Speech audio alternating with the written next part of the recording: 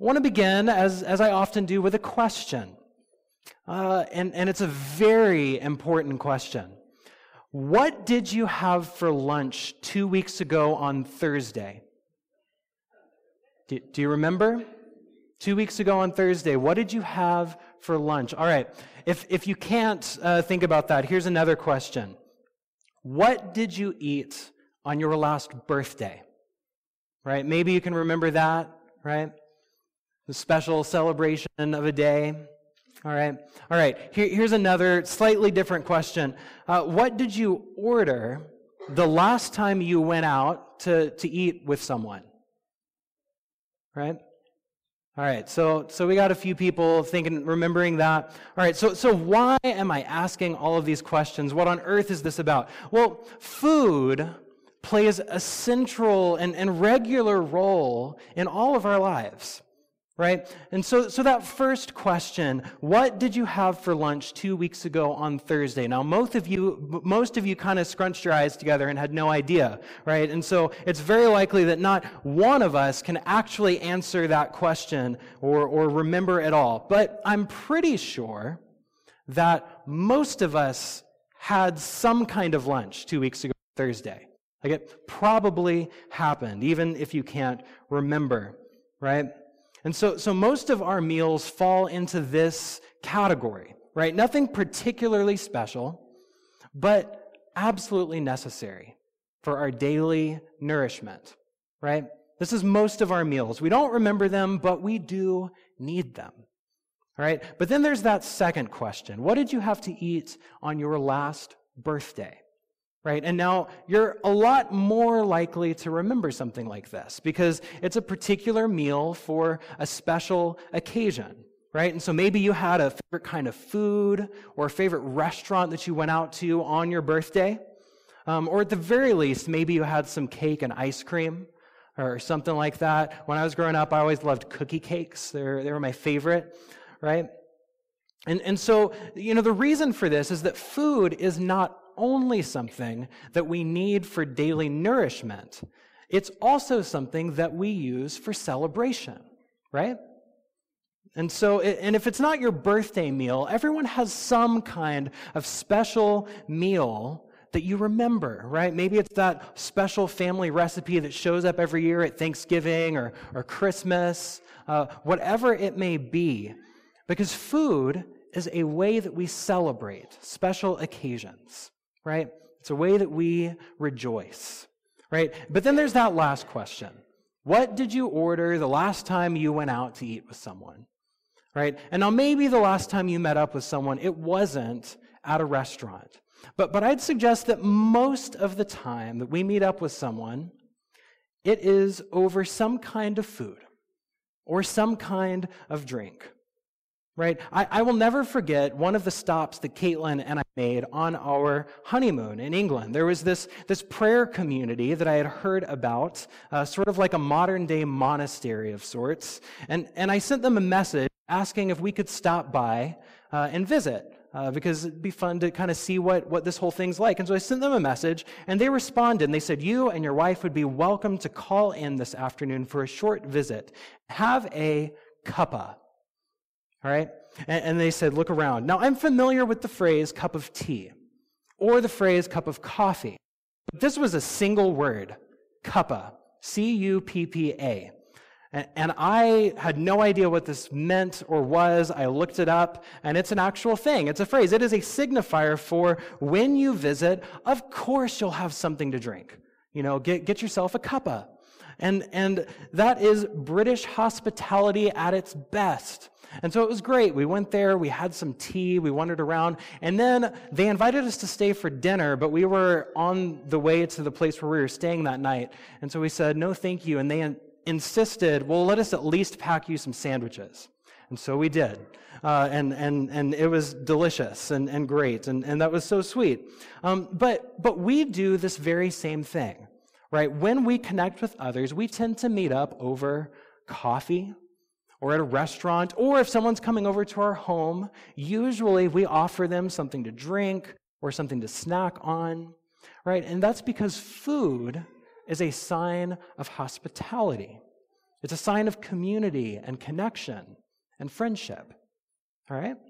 So whether it is having a forgettable lunch on a Thursday afternoon, having a great meal for a special occasion, or having a cuppa with a friend, right? Food is a thing of nourishment, a thing of celebration, and a thing of community. And all of these meanings about food come together every week as we gather at the table of the Lord to share bread and to share the cup. And so this is what I want to spend some time reflecting on together this morning. And so if you have a Bible, you can open up to 1 Corinthians 11. 1 Corinthians 11 is where we're going to be, and we'll be reading beginning in verse 23 is where we'll be. And while you're turning there, I'll remind you that for the past few weeks, we've been in a series talking about our liturgy, what it is that we do when we come together to worship. And throughout the series, we've said that if you want to know what a church believes, then don't just listen to their statements, but look at how they worship. Look at their liturgy, essentially. And so each week through the series, we've kind of shined a spotlight on some aspect of our liturgy to reflect on what it means and how it shapes us. And so we began several weeks ago talking about how we are gathered in prayer every week with the Lord's Prayer. And then we're united in song together. And we dwell in the Word. And this week, I want to consider how we are welcomed at the table. So hear the word of the Lord from 1 Corinthians 11, beginning in verse 23. I received from the Lord what I also handed on to you, that the Lord Jesus, on the night when he was betrayed, took a loaf of bread, and when he had given thanks, he broke it and said, "This is my body that is for you. Do this in remembrance of me." And in the same way, he took the cup also. And after supper, saying, "This cup is the new covenant in my blood. Do this as often as you drink it in remembrance of me. For as often as you eat this bread and drink this cup, you proclaim the Lord's death until he comes again. And so whoever therefore eats the bread or drinks the cup of the Lord in an unworthy manner will be answerable for the body and blood of the Lord. Examine yourselves, and only then eat of the bread and drink of the cup. For all who eat and drink without discerning the body eat and drink judgment against themselves. This is the word of God for the people of God. Amen. Let's pray. God, thank you for food, and thank you for this meal that you invite us to every week, for welcoming us at your table. I pray that as we consider these words, that you would sharpen our minds and soften our hearts, that we might know you and love you. We pray this in Jesus' name. Amen. Amen. Of all the things he could have chosen to be done in remembrance of him, Jesus chose a meal. This is what Tish Harrison Ward says in her book, Liturgy of the Ordinary.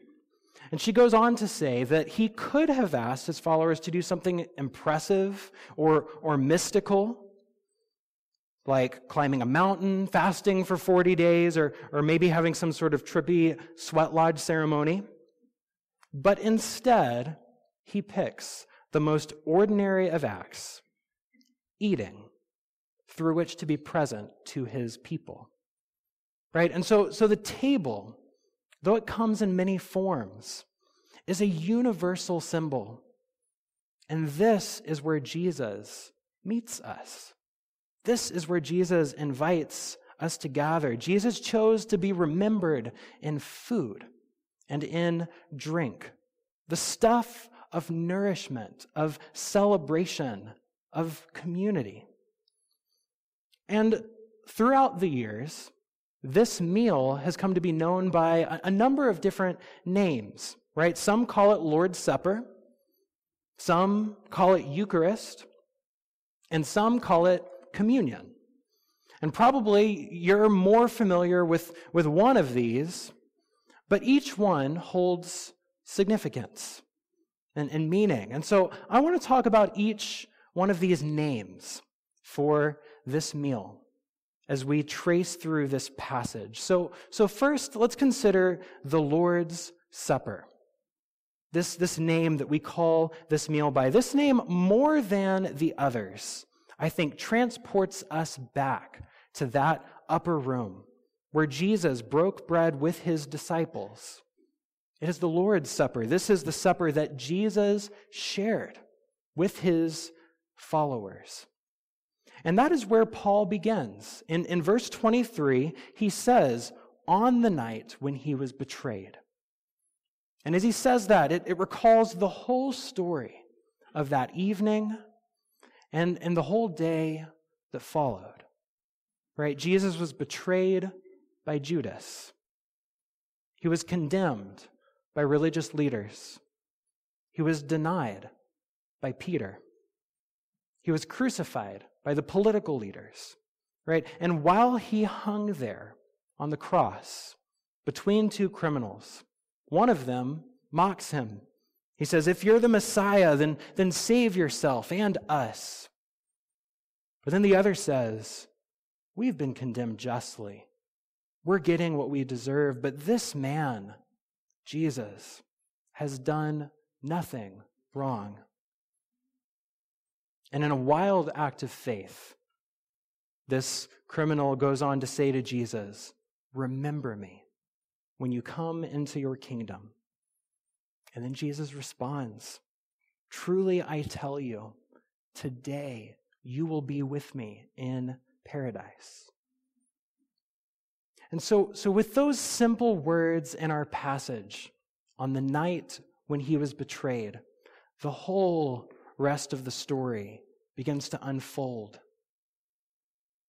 And each one of us has a place in that story. Each one of us can probably identify with one of those characters that I just mentioned, one of those people. So where are you in that story? Where do you find yourself? Right? Perhaps, like Judas, you've betrayed Jesus. After following him for some time, you find yourself going back to sins again and again. Or maybe like Peter, you haven't quite betrayed Jesus, but just denied him by keeping quiet and trying to fit in. Because when Jesus is on trial, it is a lot easier to be anonymous than to be recognized as his follower. Or maybe like the religious and political leaders, you've favored your own power and place in the world more than the call of Christ. And though you haven't condemned and crucified Jesus, maybe you have neglected and forgotten the least of these.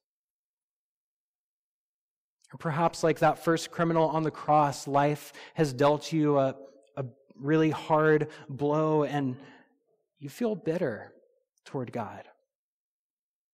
And you say, like him, if you're so powerful, why don't you fix this already?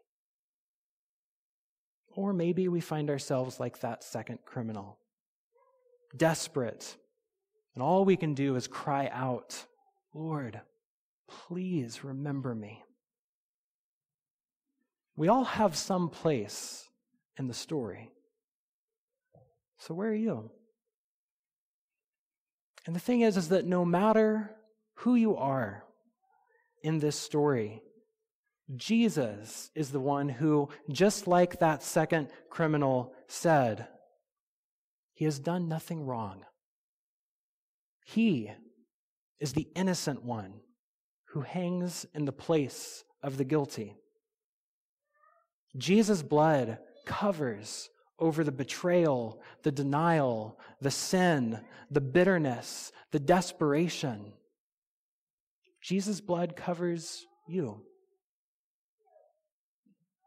He is the one who says to each of you, you can be with me in paradise. Now this story, wherever you are in it, this is the gospel. This is the story that we remember and that we recall every time we come to the table and partake in the Lord's Supper. And just like any common supper that we might have, this story is necessary for our nourishment. In verse 25 of our passage, Jesus says, "Do this as often as you drink it in remembrance of me." And then again in verse 26, Paul says, "For as often as you eat this bread and drink this cup, you proclaim the Lord's death until he comes." And that phrase, "as often as," implies that this is something we keep coming back to. I think it's significant that Jesus chose to be remembered by a meal, because no one ever grows out of eating. No one ever grows out of food. And sure, you may have had some really big meals in your life where at the end of it you were stuffed and you said something like, "I'm never eating something ever again." But you always did, because we always need to return to food for daily nourishment. And in the very same way, no one ever grows out of the gospel. No one ever graduates from the gospel. Grace is not something that just covers us once and then we're done. It is our daily nourishment. It is a way of life. And that's why we share the Lord's Supper together every week. This story, the gospel, the grace of God, the body and blood of Jesus, this is our ongoing nourishment. And just like your lunch 2 weeks ago on Thursday, it's not always going to be a great big breakthrough, right? It's not always going to be some wild spiritual experience, but it is nourishment. And so we keep coming back week after week. We come to the table to remember and to receive. So the Lord's Supper, this name that we use to describe this meal, it's a name that recalls the story of that night and the ongoing, daily, necessary nourishment of the gospel. But another name that has come to represent this meal throughout the centuries is the word Eucharist. Now, this name is probably one of the least familiar to most of us. Because first of all, this is not a word that we use in everyday language, right? I don't know the last time that you talked about Eucharist with someone.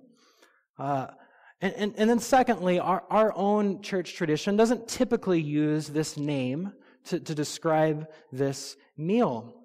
It's most associated with Catholic churches and other traditions. But though this name may be the least familiar to us, it is actually probably one of the most biblical names for the meal. Because we see this word in verse 24 of our passage. And it also occurs in Matthew, Mark, and Luke, where Jesus has this meal with his disciples.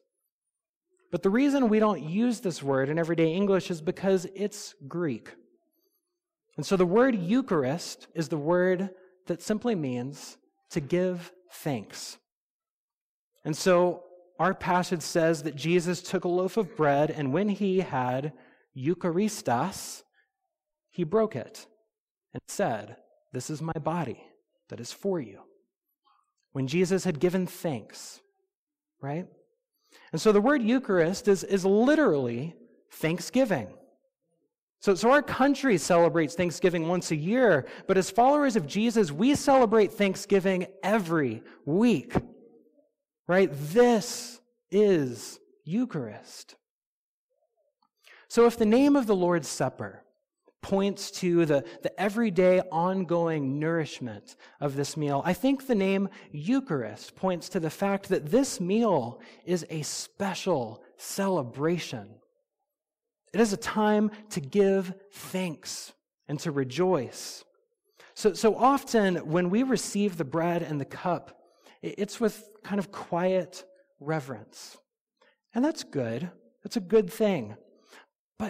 But let's not forget to also receive with joy and with celebration, because as we eat this meal, we don't only remember Jesus' death, we also celebrate his resurrection. Because it's true that the gospel calls us to repent of our sins, but repentance should not look like hanging our heads and moping around.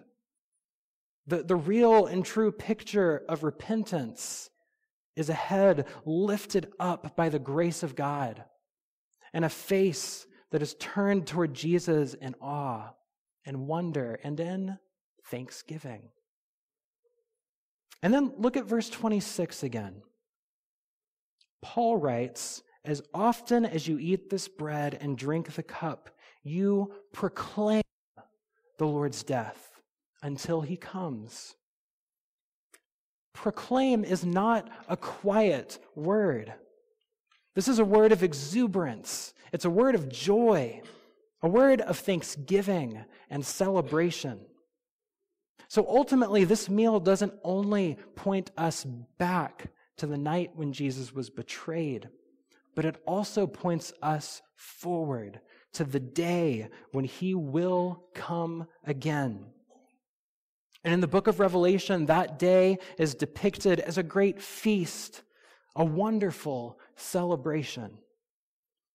So never mind the question about what your last birthday meal was like.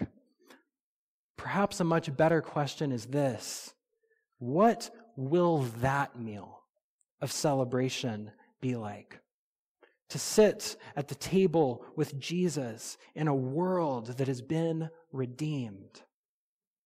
It truly will be Eucharist, the great thanksgiving. And so the name Lord's Supper, it points us to the daily nourishment. And then the name Eucharist points us to the special celebration that is this meal. But there's another name by which we know this meal. And it's the word communion. And this name, I think, points to the truly communal aspect of this meal. Because just like a coffee shop, a restaurant, or a hospitable cuppa, communion is a place where we are welcomed and gathered together. And community is an essential aspect of this meal. And that is where the next few verses of our passage go. So look back again at verses 27 through 29. Paul writes, "Whoever therefore eats the bread or drinks the cup of the Lord in an unworthy manner will be answerable for the body and blood of the Lord. So examine yourselves, and only then eat of the bread and drink of the cup. For all who eat and drink without discerning the body, eat and drink judgment against themselves." Now, if you've been in church for any amount of time, you've probably heard a really scary sermon about these verses, right? And these verses have caused a stir of various reactions throughout the years. They've often led to some measure of fear as we approach communion, which can be good if we take on a posture of reverence and awe toward God. But it can also be not so good, because it often turns our eyes inward upon our own selves and transforms what was meant to be a public communal meal into a private devotional act. And that's precisely the opposite of what Paul is describing and instructing in these verses. Because it's true that in verse 28, he says, examine yourselves. But then he explains how we examine ourselves in verse 29. It is by discerning the body. Now, we've often thought that maybe this means closing your eyes really tight and thinking really hard about Jesus' body on the cross. But in context, it's pretty clear that it means something else. Because if you look before and after the passage that we've just read, you'll see that Paul is addressing some problems that the Corinthians have around their own practice of communion. There are divisions and there are factions among them. And then when it comes time to share the meal, they don't share, but rather stuff their own faces for themselves. Some get full and others go hungry, Paul describes. Some get drunk and others go thirsty. And so for the Corinthians, it wasn't a communal meal or a private devotion, but rather a personal pig-out fest. And Paul becomes angry with them that this has happened.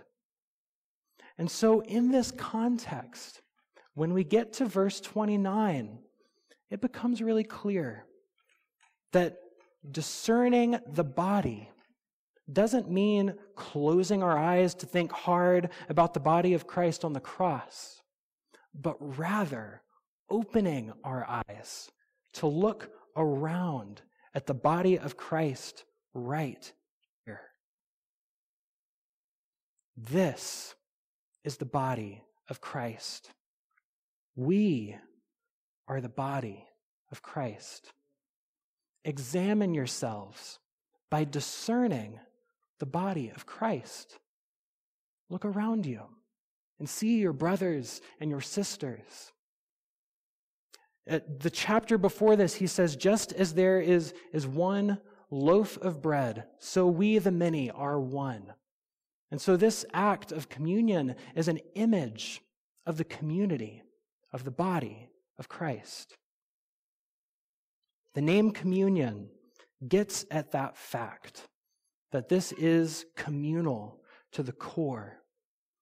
And I love that Jesus chose the elements of bread and wine for this, because, he could have chosen like air and water, right?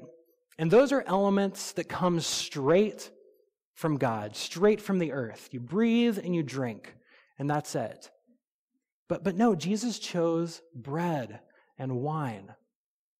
These are elements that require farmers, vineyards, bakers, wineries, right? It takes a whole community to bring about bread and wine. This is essentially a communal act that we participate in, that we are a part of, a living part of. And so communion points to the communal reality of this. It also points to the hospitality of Christ. As Caitlin read as we were opening and worship this morning, Jesus often ate with sinners. And they gave him a real hard time for that. And hospitality, food still has a great deal to do with hospitality in our day, but it was perhaps even more important in the day of Jesus. To eat with someone was to embrace them and to welcome them. And Jesus ate with sinners. He welcomed them and came into their lives, and in the very same way, Jesus welcomes each one of us. Sinner, saint, wherever you are in that story, Jesus welcomes you at the table.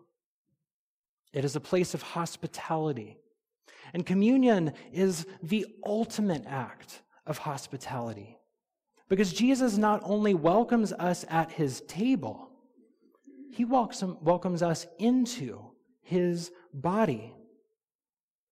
We don't only sit with him, we become part of him. And because we are hospitably welcomed by Christ, we can then extend that same welcome to one another here and to others in our life every day. This is what it means when Scripture says we love because he first loved us. We welcome because he first welcomed us. And so every time that we take the bread and the cup, that we take communion, we are committing our lives to community and to hospitality. When we come to the table of communion, we know that we belong. And so who are those in your life that maybe God is inviting you to welcome, to bring in, to remind them you belong, to love just as Christ first loved you? And so this is the table that we come to every week, whether it's the Lord's Supper, the Eucharist, or communion. It is the table of the Lord. And so as we gather at this table, may you be nourished. May you give thanks. And may you be welcomed. And when we go from here, may we offer that nourishment, that celebration, and that hospitality to all who we encounter. May it be so. Amen.